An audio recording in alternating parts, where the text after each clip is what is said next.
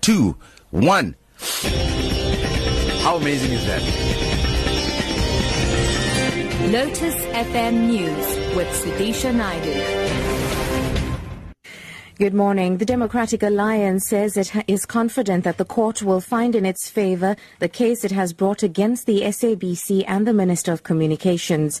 The party wants the High Court to declare the permanent appointment of Hlaudi Motsoeneng as SABC COO irrational and to set it aside. This is in the light of the findings of the Public Protector that Motsoeneng had lied about his matric certificate, had irregularly increased his salary, and that he had purged staff opposed to him, among others.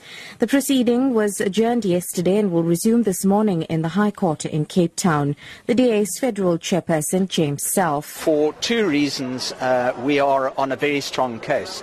The first is the recent judgment of the Supreme Court of Appeal, which upheld the views of the Public Protector around the rationality of the appointment of Mr. Motsoeneng. The second reason is the judgment that was handed down in the Constitutional Court around the appointment of Mr. Simelane in very, very similar circumstances. So for both those reasons, we believe that there is a very strong case. Cooler weather is expected in the northern parts of the country as clouds replace the persistent heat that's been experienced the last week. Forecaster Elizabeth Webster for the South African Weather Office says residents of Gauteng can expect rainy conditions for the next few days. We are expecting some showers and thunder showers in Gauteng today. We're going for a 60% chance.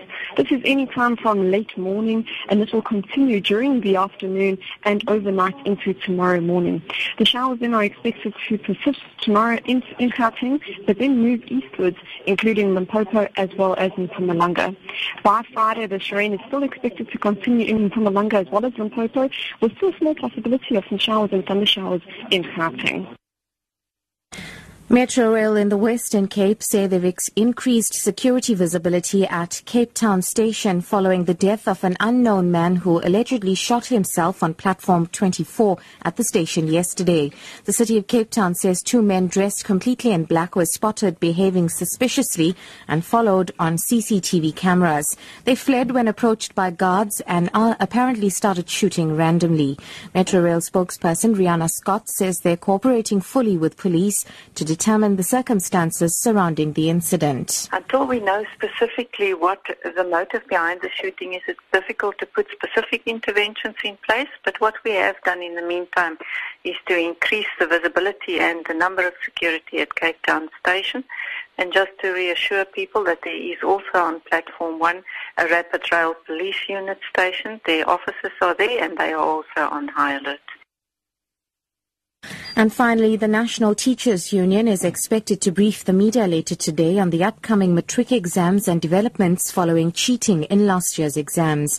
Basic Education Minister Angie Motshekga announced in January that 28 exam centres in KwaZulu-Natal and 16 in the Eastern Cape would be investigated after evidence of group copying was found.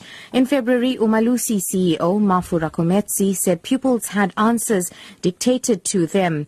In March, Motshekga announced changes to regulations governing the administration of matric exams to stop cheating.